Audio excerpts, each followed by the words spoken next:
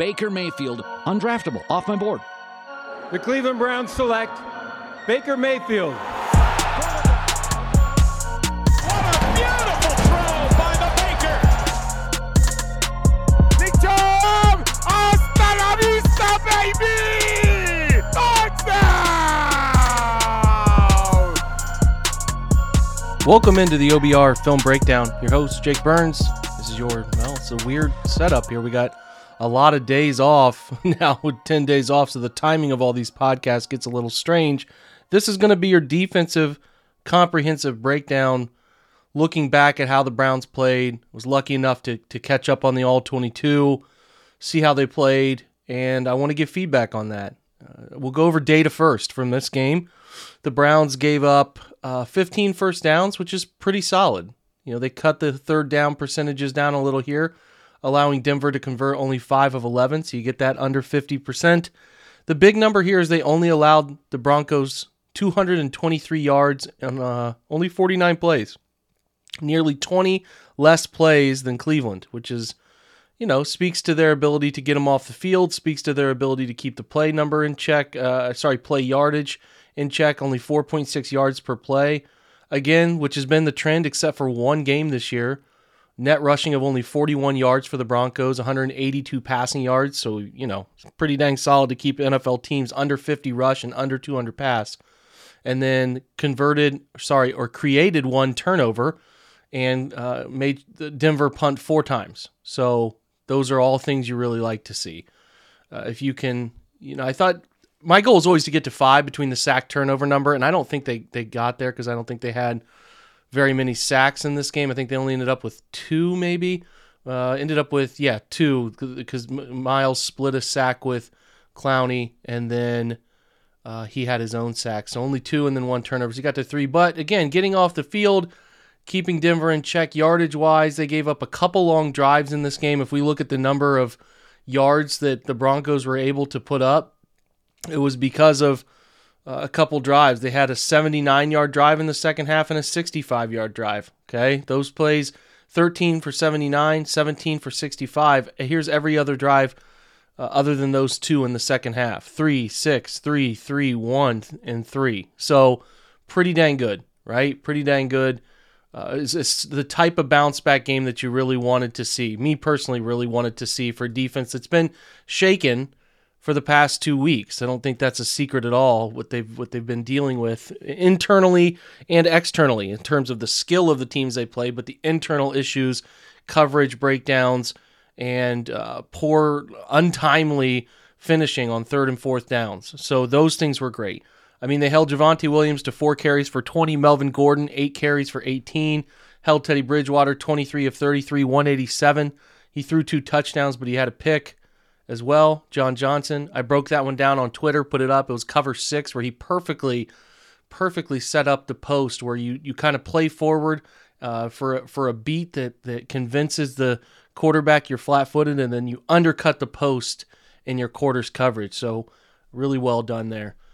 Courtland Sutton was really the only receiver that got off for Denver, 5 for 68. Noah Fant had 5 for 39. And then Javonte Williams and all these screen passes. I think by my metrics, Denver had 6 screen passes. That's a ton of screens. They held Tim Patrick in check, 2 for 16. And Melvin Gordon had 2 for 14. He also had a touchdown in the flat, which we'll talk about the issue there in just a moment. Other data metric stuff from this game, 17 snaps in base, 25 snaps in nickel, as nickel continues to be the most used personnel grouping, and then 7 snaps in dime for this game. Anthony Walker played the most linebacker snaps. He had 50, so he was all over the field. 50 because there's a penalty play included in there. Malcolm Smith, in his first game back, had 25. He was a lot of your nickel linebacker setup plays. Ronnie Harrison bumped down and played some linebacker and dime sets and some other various situational sub packages. Mac Wilson and Sione Takitaki were on the field during base setups. 17 snaps apiece for those guys. So that tells you who was playing. They were going to play Malcolm Smith, and then they would rotate down Ronnie Harrison to play by Walker, so Walker played a ton. And so your 50 snap guys, Greg Newsome, Anthony Walker, and John Johnson. So that trend continued. For for your sub packages and whatnot. Grant Delpit had an uptick this week. Only had 9 snaps last week, I believe, up to 29 this week. So he was much more involved and graded much better. Other than the tackling, which was a 30.7, I still think he's got some tackling issues he needs to get rectified. We saw it last week with Arizona. We saw it again this week, and it was the only knock I really had on Grant coming out of college was that the missed tackle numbers were a little too high for me to feel truly comfortable. But he's very athletic. He's a coverage guy that when his mind is right and his eyes are right, he can play with anybody. I think he's a pretty solid football player who will only keep getting better, and he's a rookie. Forget that he missed all of last year, right? From the coverage side of things, they played cover 1 on 7 snaps, right? Man free. Played cover 3 on 23 snaps, so a big uptick there, which we'll talk about in a second. They played quarters on 17 snaps, cover 6 on 1 snap, which that cover 6 snap was the interception snap, partly because, to me, deceptive in disguise coverage leads to a sack. I wish they do a little more of that. And then they played their red 2 for 1 snap, which cost them a touchdown when Denzel Ward did not see Melvin Gordon coming to the flat until it was too late and missed the tackle, which is really frustrating, which has been a pretty serious trend for Denzel Ward's season this year. I'm going to have to look at this. He's been in and out of the lineup. He's got a neck injury, so Denzel has been dealing with this neck issue. He left the Minnesota game when he only played 9 snaps and was kind of, if you go back and watch the game Thursday night, he's like rolling his head around a lot, so it's still bothering him. Now, he didn't leave the game because of that. He left the game because of, I think, a groin or a hamstring. I have not really checked on that yet, and I don't really care all too much. It's a lower body injury, but it is definitely his worst season. Collective grades since he entered the NFL, 2018, 78.9, 2019, 69.9, 2020, 70.5, 2021, 67.3. The thing that stands out to me is the coverage grade this year. Coverage grade's always been where he's been pretty strong. A really good 2018 mark of 83.6, 72.7 and 19, 73.2 and 20. And this year, down to a 61.9. He's struggling, and it's a year that he's making his case for another contract. He's given up 21 of 31 in his direction, his highest reception percentage allowed in his NFL career. He has only 3 pass breakups. It's pretty low for his numbers traditionally at. No interceptions. He's given up a touchdown, given up 90 yak yards, and already 230 receiving yards. So, I don't know. This is like the thing I talked about before the years, these big 2018 re-sign decisions. We saw Nick Chubb get his, but Baker and Denzel had to prove it, and neither of them are proving it. Injuries are playing a part, but neither of them are proving it. They need Denzel Ward to be better. I have consistently said he's a good corner. He's a good corner. He's just not great to elite. He's not there yet. He's inconsistent in terms of availability, and he's inconsistent on the field where he's got all the athleticism in the world, but the discipline stuff gets him in trouble so often. And again, that might mean the contract dips below, or I don't know where it goes. He's got another year. They picked up his option, his 5th year, so he'll be around. But he needs to put some good tape for a long period of time in place with some longevity, no injuries. Otherwise, his contract gets really hard. So, going out a little in left field there, but that's the truth of it. So what was interesting to me in this game, guys, was the uptick in cover 3, which if you play cover 3, that tells me you're not all too afraid of getting beat deep. Now, the Broncos are limited weapons-wise. Still really like Courtland Sutton, and I think Tim Patrick's pretty good. Noah Fant, pretty athletic tight end. But this game felt like the game plan. Browns only brought, on 49 snaps, 6 total pressures. They brought 3 pressures on first down, 2 on third down, and 1 on second down. We're driven by the search for better. But when it comes to hiring, the best way to search for a candidate isn't to search at all. Don't search, match with Indeed. Indeed is your matching and hiring platform with over 350 million global monthly visitors, according to Indeed data, and a matching engine that helps you find quality candidates fast. Ditch the busy work. Use Indeed for scheduling, screening, and messaging so you can connect with candidates faster. Leveraging over 140 million qualifications and preferences every day, Indeed's matching engine is constantly learning from your preferences, so the more you use Indeed, the better it gets. Join more than 3.5 million businesses worldwide that use Indeed to hire great talent fast. And listeners of this show will get a $75 sponsored job credit to get your jobs more visibility at Indeed.com/Blue Wire. Just go to Indeed.com/Blue Wire right now and support our show by saying that you heard about Indeed on this podcast. That's Indeed.com/Blue Wire. Terms and conditions apply. Need to hire? You need Indeed.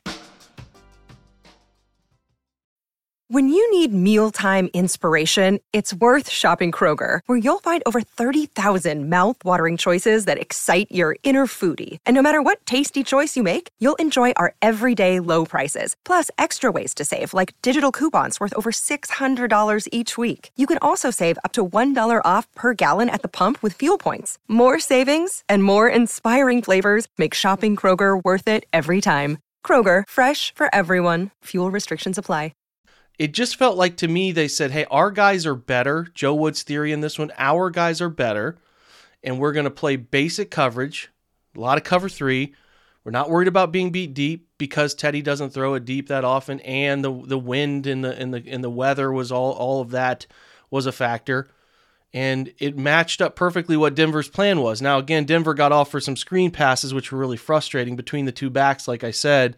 I think they caught 6 screen passes, and they gave up some yards on those, and especially the second touchdown was a third and goal from like the 11 screen pass that turns into a touchdown. So that was a little frustrating, but Denver didn't want to put the ball downfield. Cleveland played defense to sort of bottle that stuff up anyway with no fear. Like our men, Joe Woods' theory, and this is our guys are better than your guys, and we're going to keep it pretty simple to eliminate any risk of bust coverages or risk of, being beat over the top. We're just going to do pretty simplistic things here. We're not going to blitz you a ton to leave ourselves vulnerable to some seam throws that maybe end up turning into really big plays.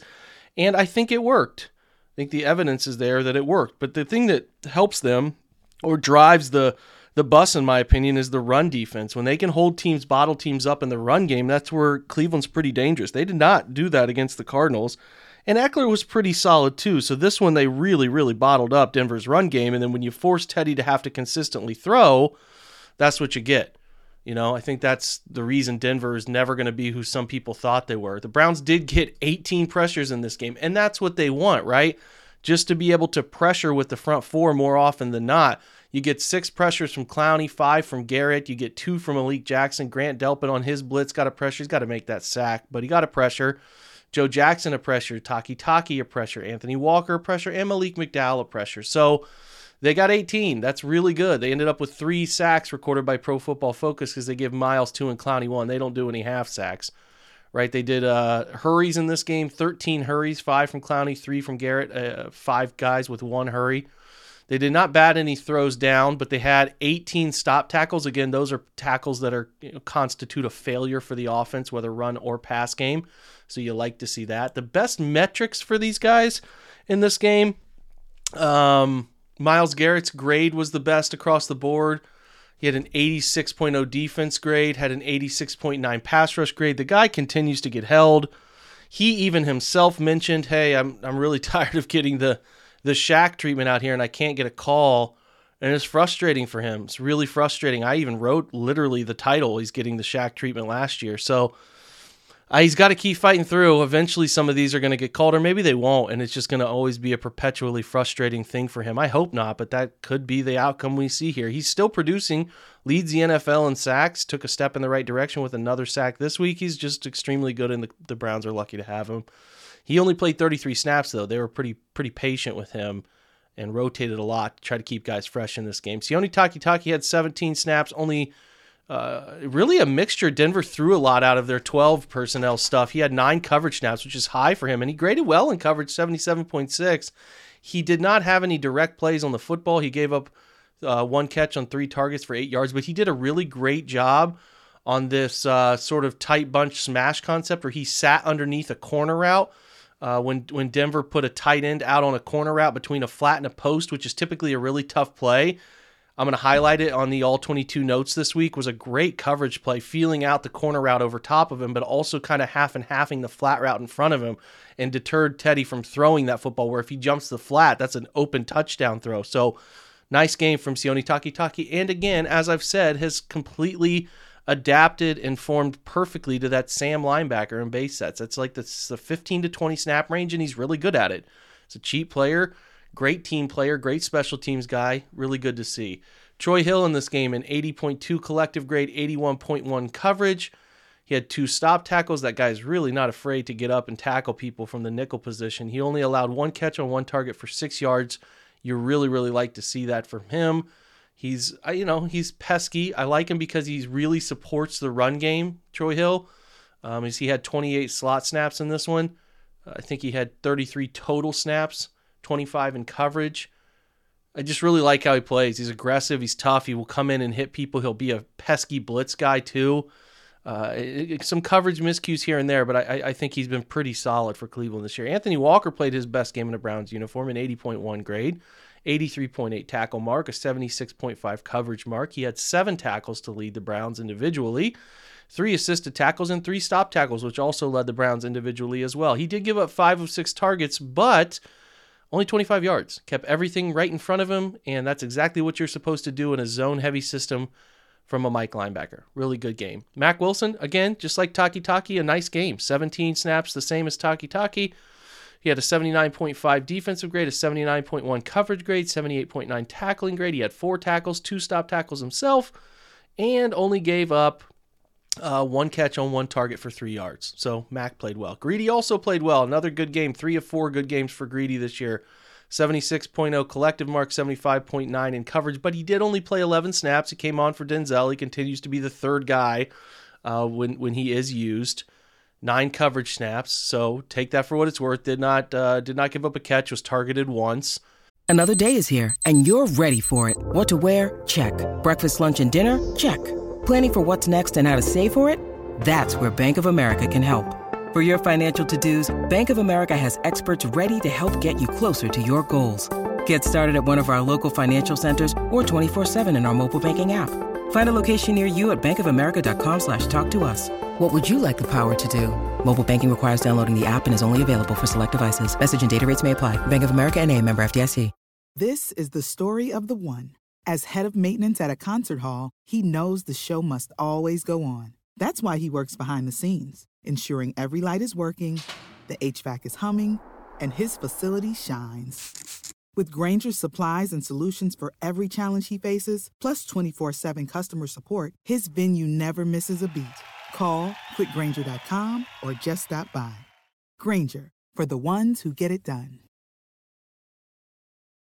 Clowney in this game, 39 snaps, so a low number just like Miles. 27 pass rush snaps where he had a 68.7 mark. He did lead the team, like we said earlier, in pressures and had a stop tackle, and he continues to be a force. So rangy, so different, man. Like how he plays the position is so different and unique, and he's a fun guy to break down every week. Joe Jackson, 74.6 mark, 11 snaps. I thought he generated some nice rush. He had a quarterback hit in this one, so I thought his 11 snaps were productive. A 72.3 pass rush grade. Greg Newsome, who again should have had a pass breakup on the one-handed catch by Cortland Sutton, was in perfect phase. I think Greg Newsome's he's a good player, man. I have really high hopes for where his career can go.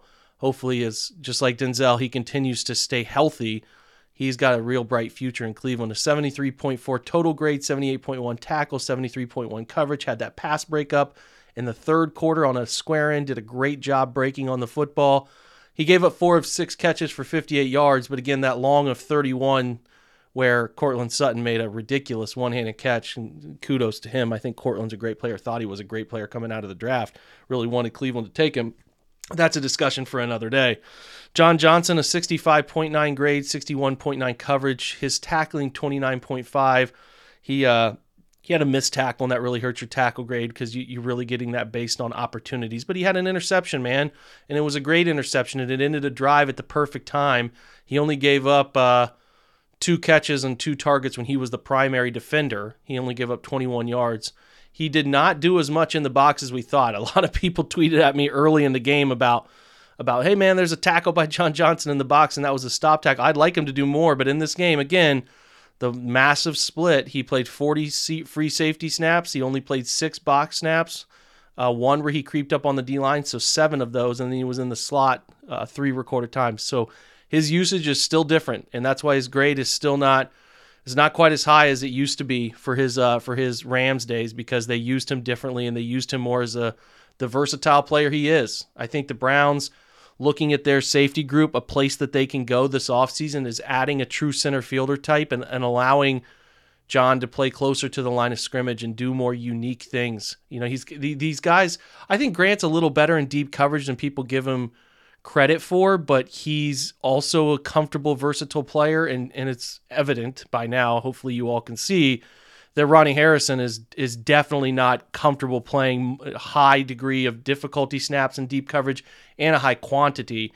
So you got some real overlapping skill sets here. I was afraid of that, but I didn't really go much on record with it. But they're good players. They just really are overlapping in what they do. So a 65.2 for Denzel Ward, 64.7 in coverage.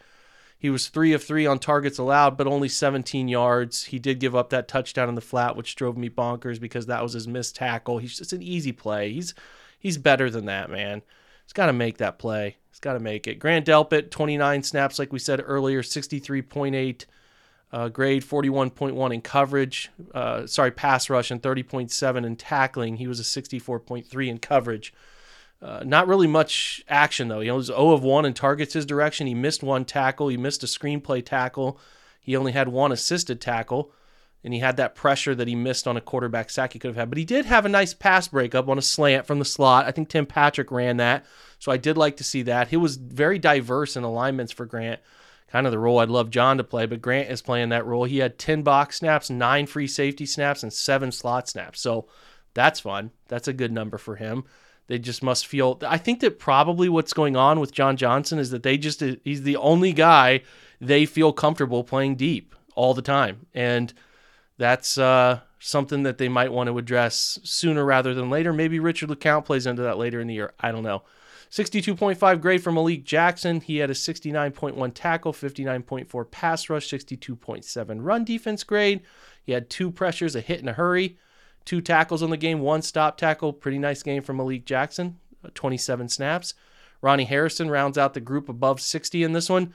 62.1 grade, 79.0 tackle mark, 58.4 in pass rush when he rushed the quarterback, and a 58.3 coverage grade. He only did rush the passer once on a blitz.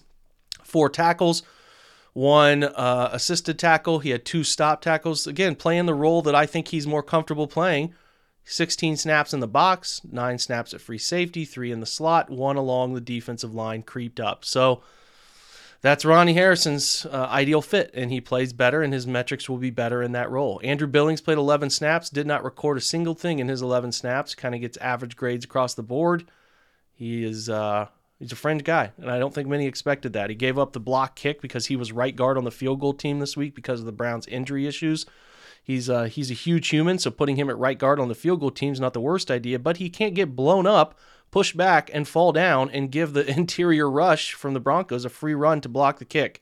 Can't happen. So Andrew Billings, disappointed, man. Takk McKinley gets a low grade, which I'm a little surprised about, partly because they put him in coverage 3 times. He's athletic. He can really do it.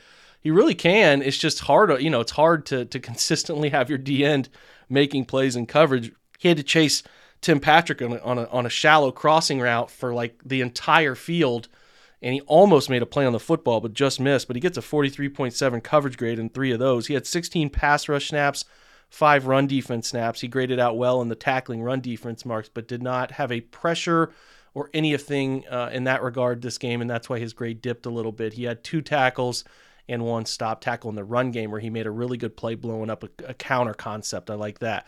Jordan Elliott was one of his worst graded metric games, 23 snaps, 16 in pass rush, 7 on run defense.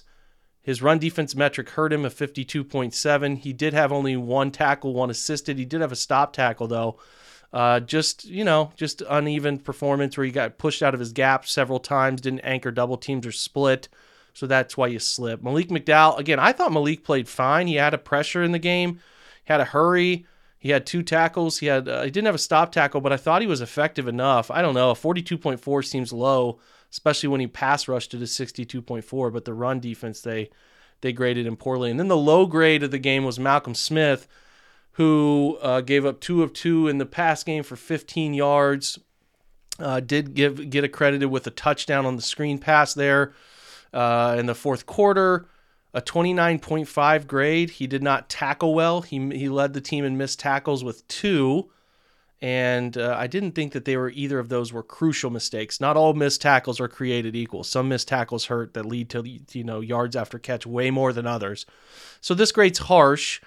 I didn't think he played as bad as the number is here, but he didn't play his best game, that's for sure. And it continues the trend of Malcolm Smith when he's not playing Mike, not playing all too well as far as how he grades out. So take that for what it's worth. Just it's a couple games of data on that now. When he plays week 1 was his worst graded game of the year, right?